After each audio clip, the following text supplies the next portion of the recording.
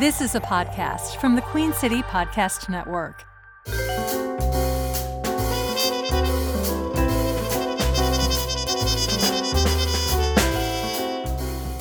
And welcome to another episode of Queen City Nerve's News Hounds podcast. I am Ryan Pitkin, and I am sitting here today with a guest I've been wanting to get on here for a good month now. Very special guest, Tiawana Brown, founder of Beauty After the Bars. How's it going, Tia? Good afternoon. Thank you so much for having me here. It's a pleasure to speak with you today, Ryan, and I'm just gracious to be here. Absolutely, and I really appreciate you coming. I know it's a very busy time for yourself. Just last month, you opened your first safe home, SAFE, for formerly incarcerated women. Tell me just a little bit about that before we really dive deep into the story of Beauty After the Bars. So, we had a grand opening on April the 13th on Lawyers Road. It was very beautiful in Mint Hill, North Carolina.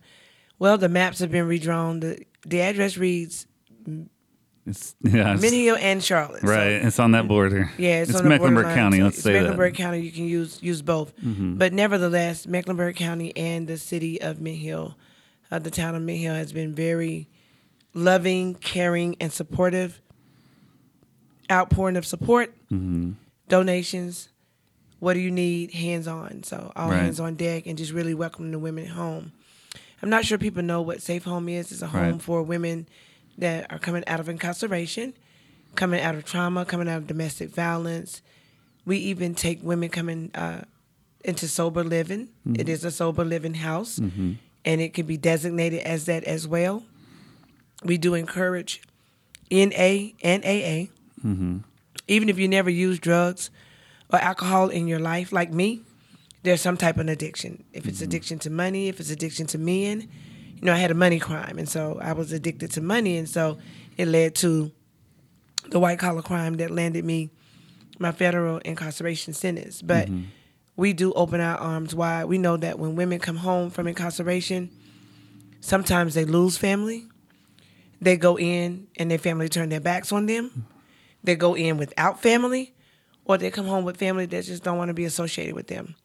And so when they come home, we say it's our house, but their home, and they can stay as long as they want to, as long as it takes to get reacclimated back into society, helping them with all their vital records, helping them with employment, helping them with anything that they need help with. And so we are just generous in that area, and we know that housing is one of the collateral consequences that hang us up in the system. And when I say hang us up, I mean we have to check the box on applications to say, have we ever been convicted of the scarlet letter F?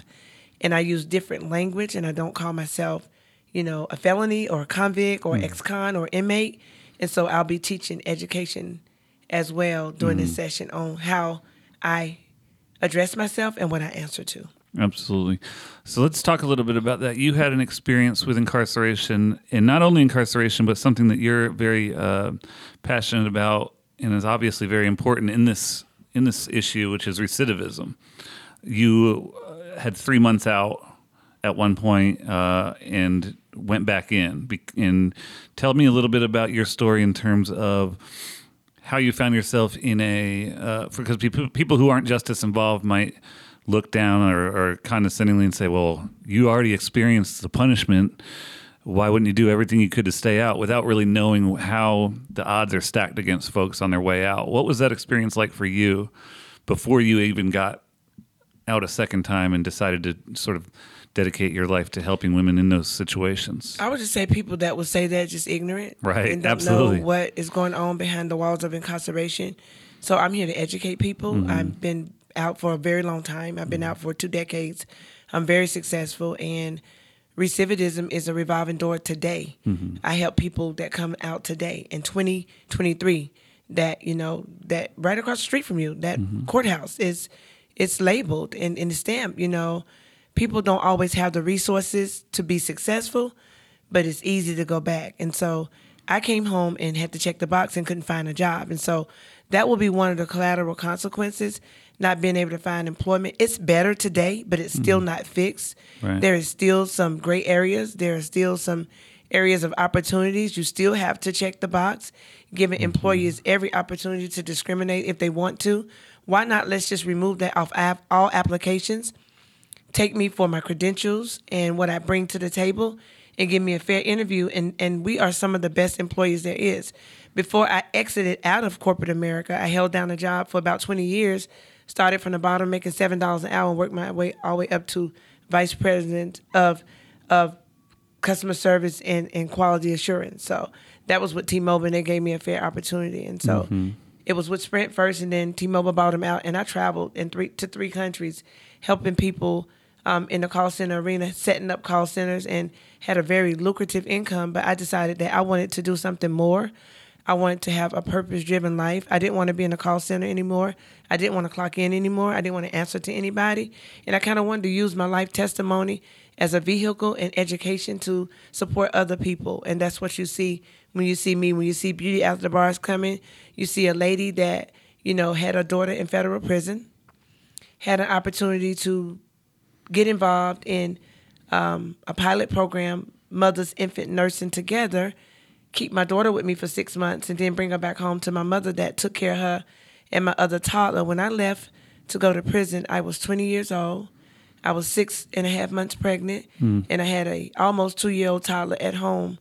She was days away from turning 2. And so we lived in Southside Homes housing projects. And so my mom, I would say that we were poor, but people on the outside looking in didn't know that.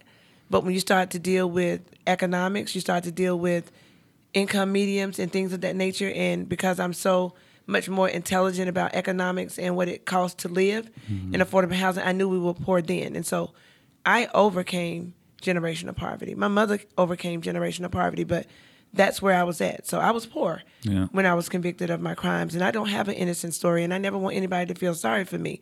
But it does not excuse the fact that our justice system, I wouldn't even say it's broken. There's some things that need to be dismantled and redone. And until we do that, we're going to continue to send wonderful people like myself, who was a young woman that was a college student and honor student at John C. Smith at that time. And I was also on reserve from cheerleading because I was pregnant, but I was also on the cheerleader roster. And that is public information. All the information can be verified and checked. But I was pulled out of court, and my judge is deceased now. May he rest peacefully, but he was Judge Potter, and he was just mean and evil. And so, I was sentenced to almost 4 years for a white-collar crime, first-time nonviolent offender, as we say, as they say in the justice system. But, when you start looking at the bigger picture, it's been going on for decades after decades after decades. And the reason why I say the way to fix that would be to dismantle and reimagine what justice could look like, or what we could do as an alternative to people like myself and other people that just don't deserve incarceration as a first time coming into that system. But it's one thing I take away from that, and that's being able to overcome adversity, to lead the people that I lead that are also directly impacted and their families into a new way of living, a new way of life. And so I'm gifted and blessed to be funded by Susan Burton, who has her organization, A New Way of Life, and she started about 20 years ago. And I think I heard her say at our opening that she, after 6 incarcerations, and she was addicted to substance, but she also described it so great that she had a sickness that no one ever tapped into and tried to help her resolve. And that's why that revolving door came. Right. And I know what you mean about how you mentioned it's not necessarily broken because the system is working the way it should. And that's what needs to be dismantled, sort of in a way that goes all the way back to the black codes or different laws that were put in place to just continue to fill prisons, whether that was to get labor or more contemporarily because there's private prisons that make money off of those populations. And, absolutely. Yeah. And is that sort of what you mean by in terms of like people might think the system is broken, we just need a little bit of reform, but it actually needs to be redone? Well, I don't know who those people would be, because anybody that thinks that we need reform and see that reform is not working, reentry is failing, that we do need to break down that justice system, and we would dismantle that. And the people that do that best will be the people that are actually closest to those problems. And that's going to be anybody that's coming out that's been labeled with a number that's assigned to their name, or the scarlet letter F, or that has been a product of recidivism. Anybody that thinks that the system is broken, it's because they haven't been in the system. Once you go inside of the system, you know that it's not broken. You know that it's working specifically the way that the specification was done and the way that it was designed. But what I can say is that even when you get inside of there is a sense of family. We all become family. We work together. We talk about what we're going to do on the outside and how we're going to overcome these barriers that they cannot keep us oppressed for as long as they think that they will. But it's attached to your name for a lifetime. If you Google my name right now and you put the Bureau of Prisons, if you Google Tiawana Brown and you put BOP beside it, then it will tell you my age, where I live, and when I was released. And so if that is not a system that holds on to you for a lifetime, I don't know what else does. I also would like to share with our listeners and the people that are listening in your population is that I have a fine that was attached to my name when I came home 17 and a half years ago. I am still paying that fine, and it's because of entrance. So you never get a chance to live again. You honestly, although I'm not attached to probation, I'm not attached to the United States government in terms of reporting to them, but I am to a certain degree because I have to report my income wherever I lay and I sign my Social Security number at. They're able to track me, and I'm able to.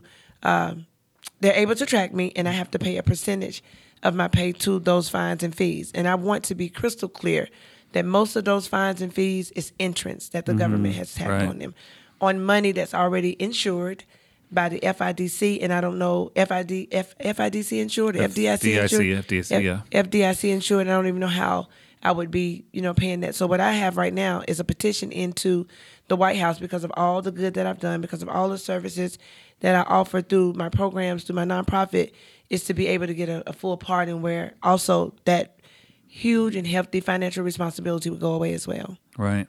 And that's what sort of struck me when I learned your story was, and I've done a lot of reporting on reentry in the past and things, and this is always the most difficult part is that they put you in a hole that you can't climb out of in terms of you're hit with this fine, almost like, I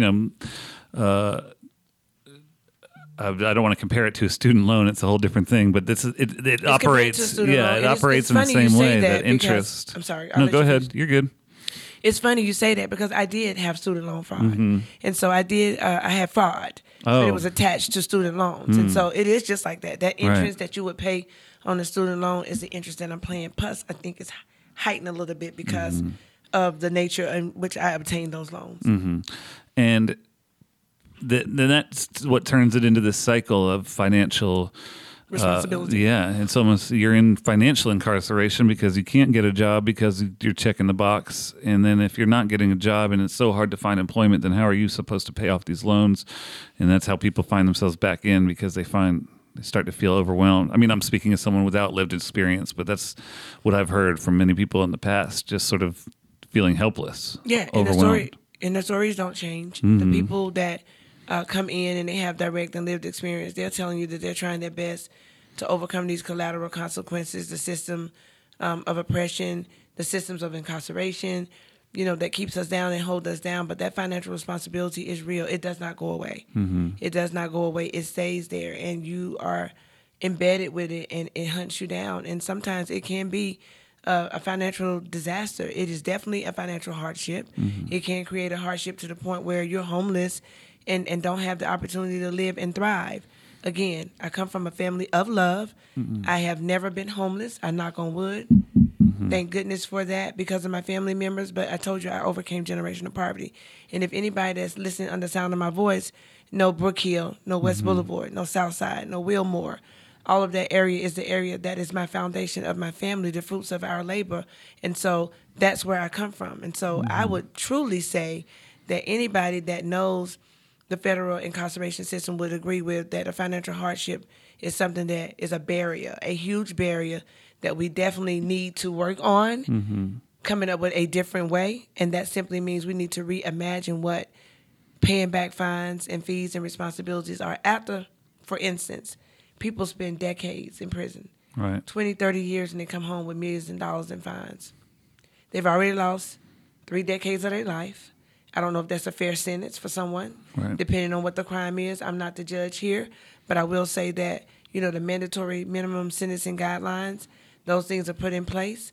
They're pretty firm, and so people just have to get what the courts give them. Mm-hmm. In addition to that, coming home, you're not able to survive. It's just Tacking hard. on financial debt. Financial debt for the rest of your life. And I circle back around to wanting to do something. One would think, well, wow, you've been through a lot in that system. Why do you want to give back? The only way to give change is to create change from the people that need to see the change. Mm-hmm. And I'm one of those people. And I would say, a lot of people, they're in a closet. They're like, I don't want anybody to know I've been arrested. I don't want anybody to know I've been incarcerated. I can relate to those people as well. As for me and my path, I want to continue to fight with my story. I want to continue to fight by providing support to the women that need it the most. And I just want to be a vessel. I want to be that bridge between the gap and the justice system and let them know that, hey, I've been there too. And we know that it's hard, but there is a path. And there are women and there are men that are waiting to hold your hand, meet you right where you're at, lift you up, and give you that opportunity to be successful.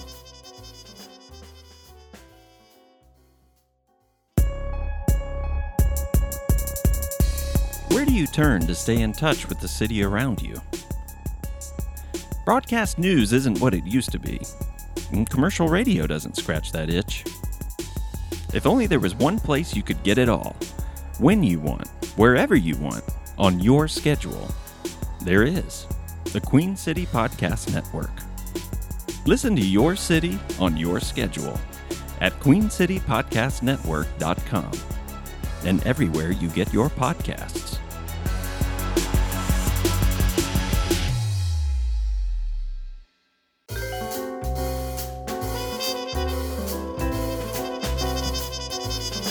You've been out, like you mentioned, around 20 years now, and you didn't just jump right from the corporate world to snap your fingers and say, I want to do this community work now.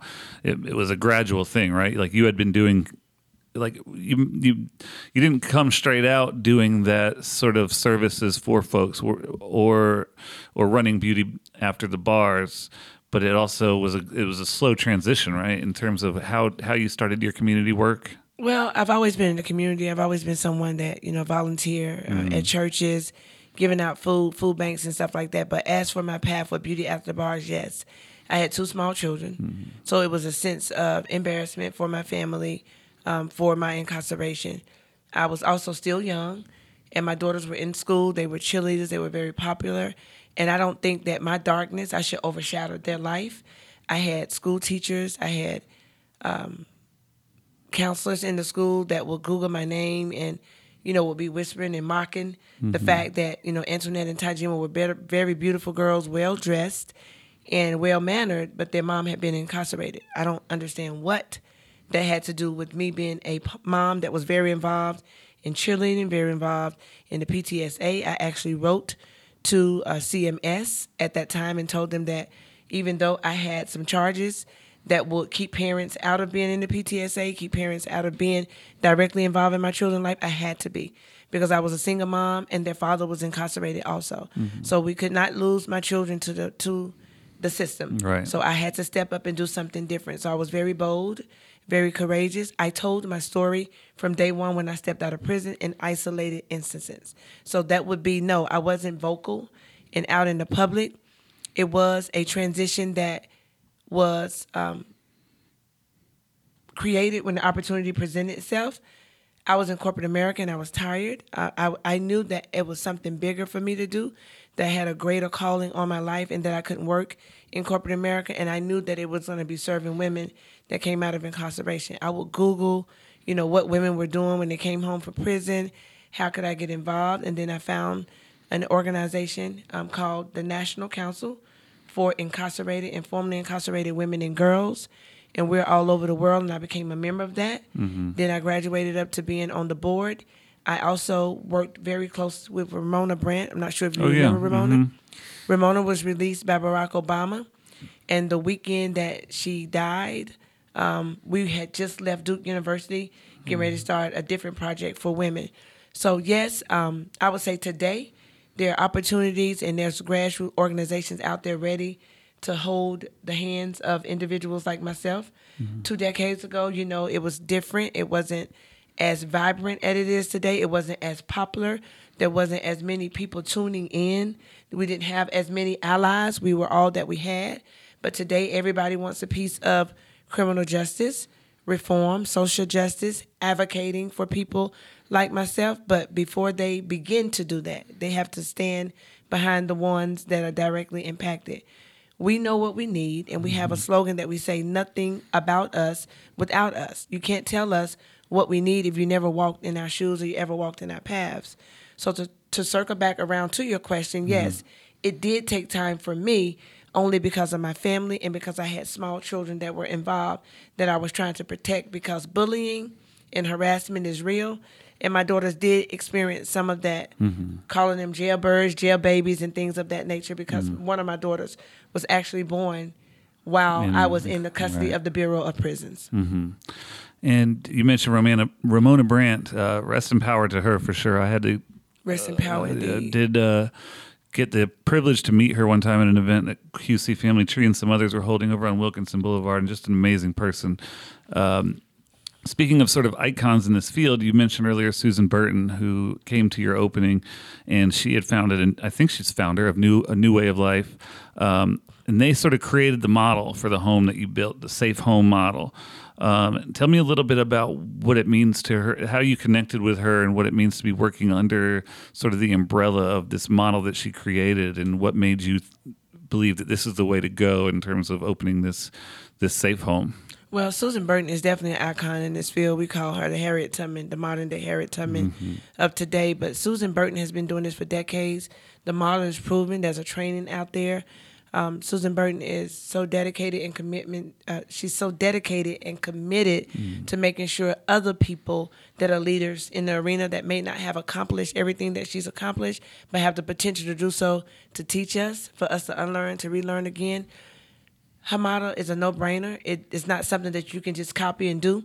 So I kind of feel honored and privileged to submit my application, go through the training, and then be selected to be a part of the Safe Housing Network, because we have 31 approved replicas in 18 states and 4 countries, and I'm one of them. I'm the only one in Charlotte, North Carolina, in the surrounding area. So that is a huge pat on the back for me to do this work. So it was a no-brainer there are hundreds of people that apply for a program every year and don't get accepted. So for her to see something in me that I may not have even seen in myself, to say, hey, you can do this work. And I want you to know that I went to several of her trainings, and I felt that I wasn't ready.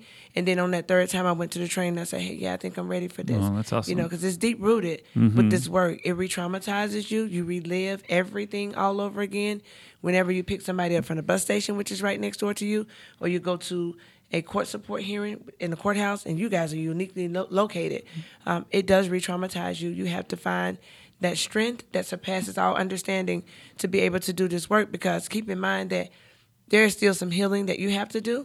Keep in mind that also that I'm still embedded inside of the justice system because of that financial responsibility. So some things just don't go away. So when you walk in that courtroom and you have to lock your phone up, or you have to leave your purse in the car, you're like, okay, here I go again, and you're reliving all over again. So to be connected with people like Susan is just a constant reminder that we are changing.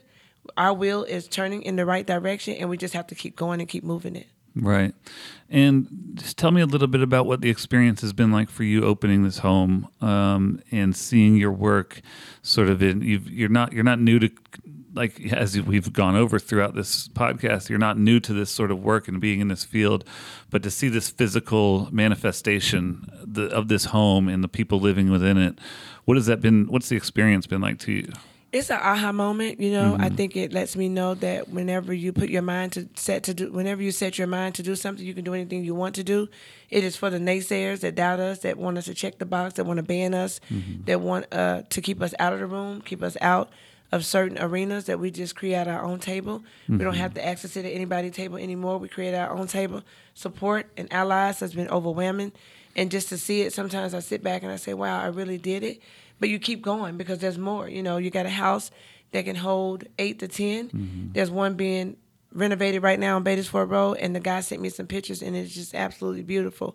So I'm very excited about that. So with Badersford Road and with Lawyers Road, we're talking about anywhere between 18 and 20 women, but the need is greater than that. I think I had a request at the time of opening for 23, well, that went up to like 33, and so it's just going to continue. You got to understand that women is the fast-growing population to incarceration that there is, and coming home with no support. Men are supported more than women. The ratios and the scales are imbalanced, and so I see that, and I look back and say, okay, I've done that. Now what's the next thing we need to do? Right. What's the next step? How do we sustain it? How do we create revenue? How do we build a budget that's sustainable, that we can bring people in to support these women, and that we can keep going? As Susan said, and she said on NBC, and in NBC, that she want to see a safe home on every corner. So every woman that needs somewhere to place, that needs a place to stay, and I want to say a safe place to stay, will have that place to stay.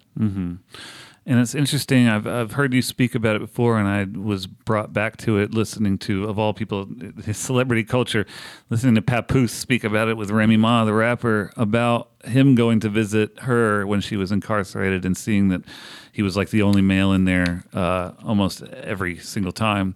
I don't think people really, I don't really have a question for you about this, but I just don't think people really grasp that if they're not involved in the justice system themselves. Is just sort of the lack of support that women get throughout incarceration.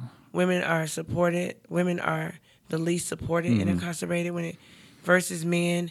The visiting rooms are empty, and when you do see the visiting room, you'll see the mom, which would be the grandmother, or some other family member, which is most of the time it's a woman, bringing in them for visitation. I know my mom, led that road and did that role for me. But recently, one of my friends was released. I went to the visiting room, males all in the visiting room, women all around. And it shows that women will be the backbone and be the foundation of support, standing strong and being loyal to sometimes what we don't need to be loyal to. And women are just left by the wayside, which hence goes back to why we're opening up these safe housings and why we cater to women. I've had people call and say, why not men? I say, why don't you start something for men? As for me, I love men and I care about men, but I'm going to support the women because that's where we see the need at. That's where the gap is.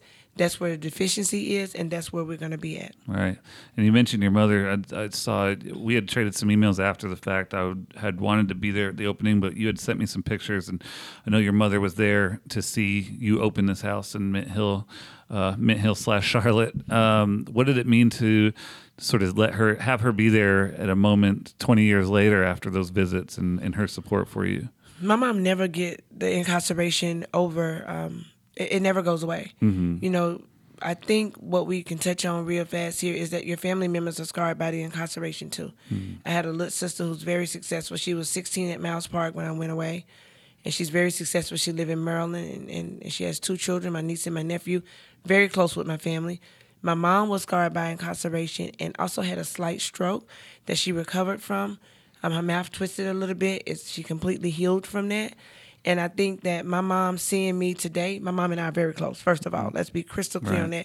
She knows my every step. She knows my every move. She knows I wake up at 6 in the morning, go to bed at 2, get back up at 6 and do it all over again. And she said, I'll see you in the morning.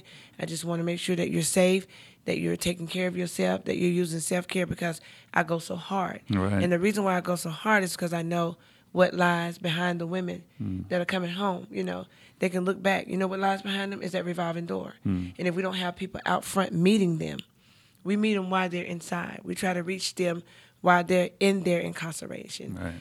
Reaching them while they're in those doors and letting them know that we're here to support them. So my mom is very happy, very humble, and very proud of me. And my mom is a very spiritual woman. She prides herself in being close connected to inspiration. We have a family text message, group text, and my mom sent out the extra inspirational messages every day in that text. So my mom and I are very connected. I would say that she is my best friend now. I am very close to her and my sister, and that's a triangle that can't be broken, as well as my daughters. I'm very close to my daughters, and I just want to lead by example. My mom, seeing me come out of what I came out of, is immeasurable. I can't even put it into words. The joy that my mom have, and it's not even a joy of being able to support her financially, because I do. And I owe that to her and a whole lot more. I can never repay her the debts of raising my 2 beautiful children while I was incarcerated, taking her through all the turmoil of running back and forth through not only the federal court system, but the state court system, and all the times that I've been arrested. I can't repay my mom for what she's done. There is no price to put on, there's no price tag to put on the amount of sacrifices my mom made. The sacrificial love and her guidance and her endurance has made me the woman that I am today. The way that I repay my mom is by walking in the light and the path that I walk today. Right. That's how I repay her.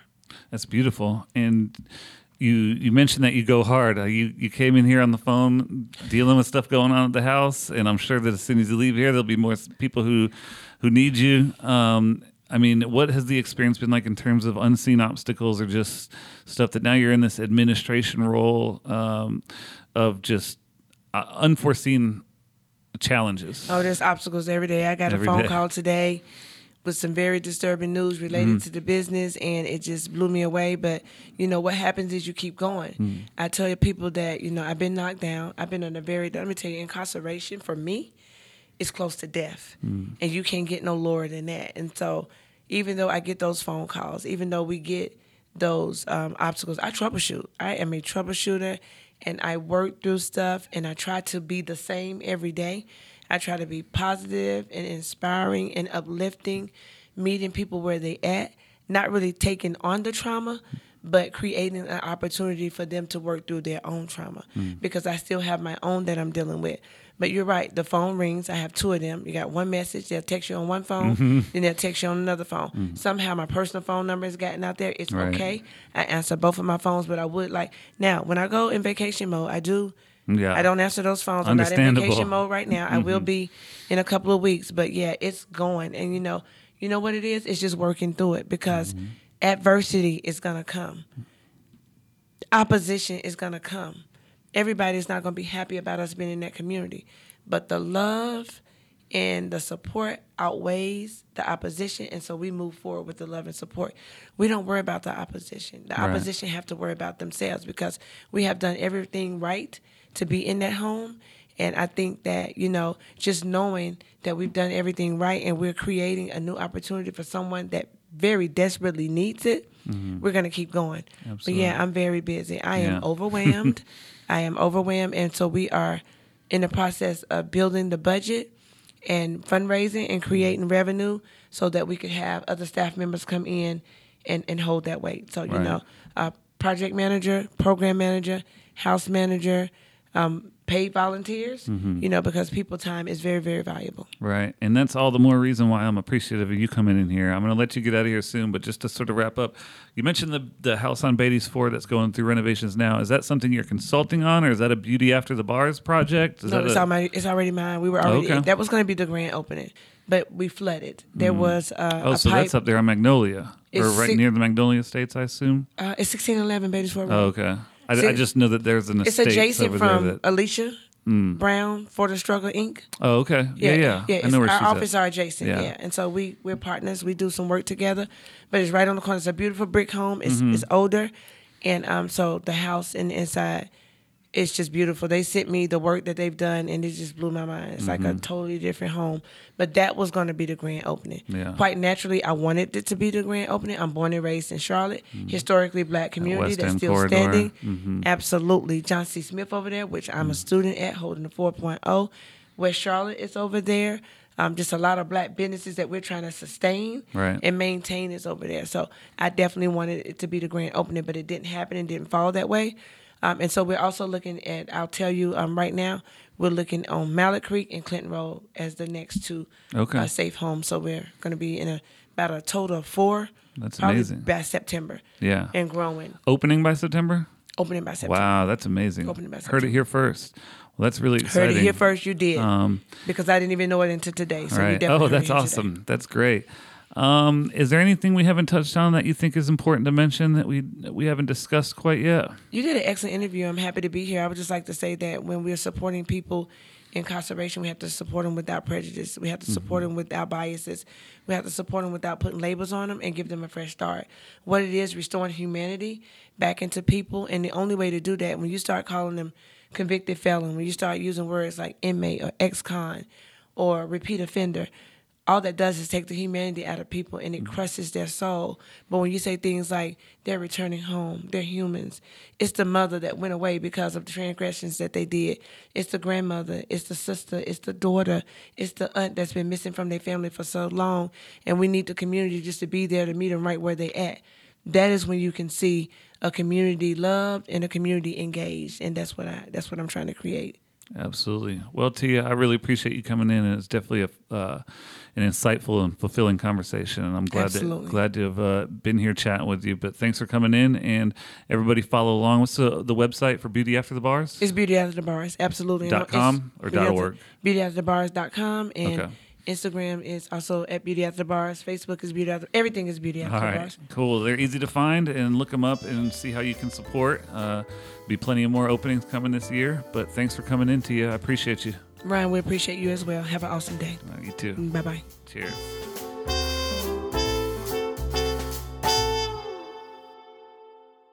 QueenCityPodcastNetwork.com.